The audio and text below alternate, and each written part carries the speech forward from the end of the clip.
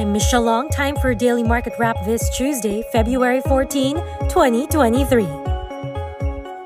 Most Asian stock markets rose on Tuesday from Tokyo to Sydney, with the regional gauge snapping a two-day losing streak as investors await crucial CPI data out of the U.S., a drop in wage growth expectations helping ease some concerns over rising prices. Sun Life Investment Management's Mike Enriquez says the U.S. inflation reading will be closely tied to the Banco Central's own policy meeting this Thursday. We're hoping to see that there's a deceleration of inflation in the U.S. Figure at least for January. So if that happens, then definitely that would be a big tailwind especially for equity markets and interest rates.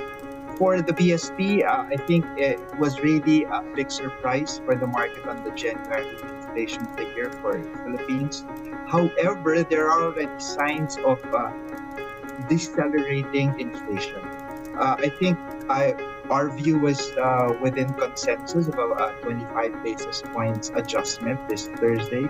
Here at home, Philippine shares up earlier in the session succumbed to selling pressure, losing 0.7% to settle back at the 6,700 level.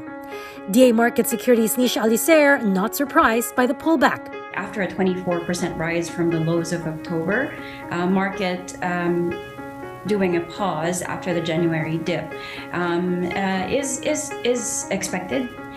We do think that next catalysts would probably come in March when earnings come in and guidance for the full year are given by the different companies.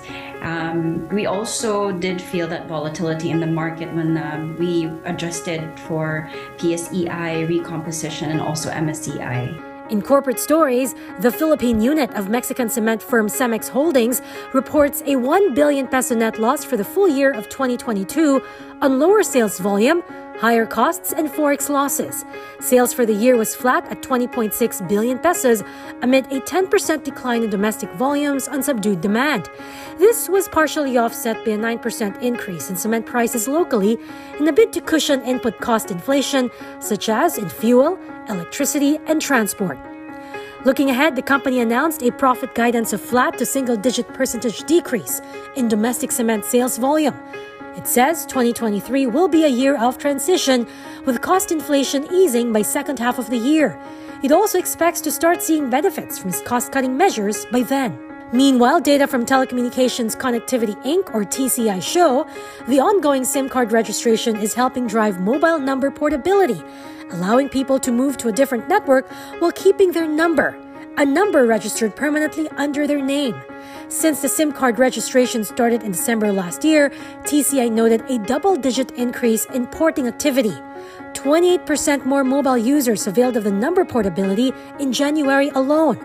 As of February 12, 32 million SIM cards have been registered already. That's 19% of total cards. Registration ends on April 26th. TCI is a joint venture among Dito Telecommunity, Globe Telecom, and Smart Communications in 2021 to facilitate the mobile number portability. And that is it for today's Market Edge. Don't forget to hit the follow button for the latest market action in the Philippines.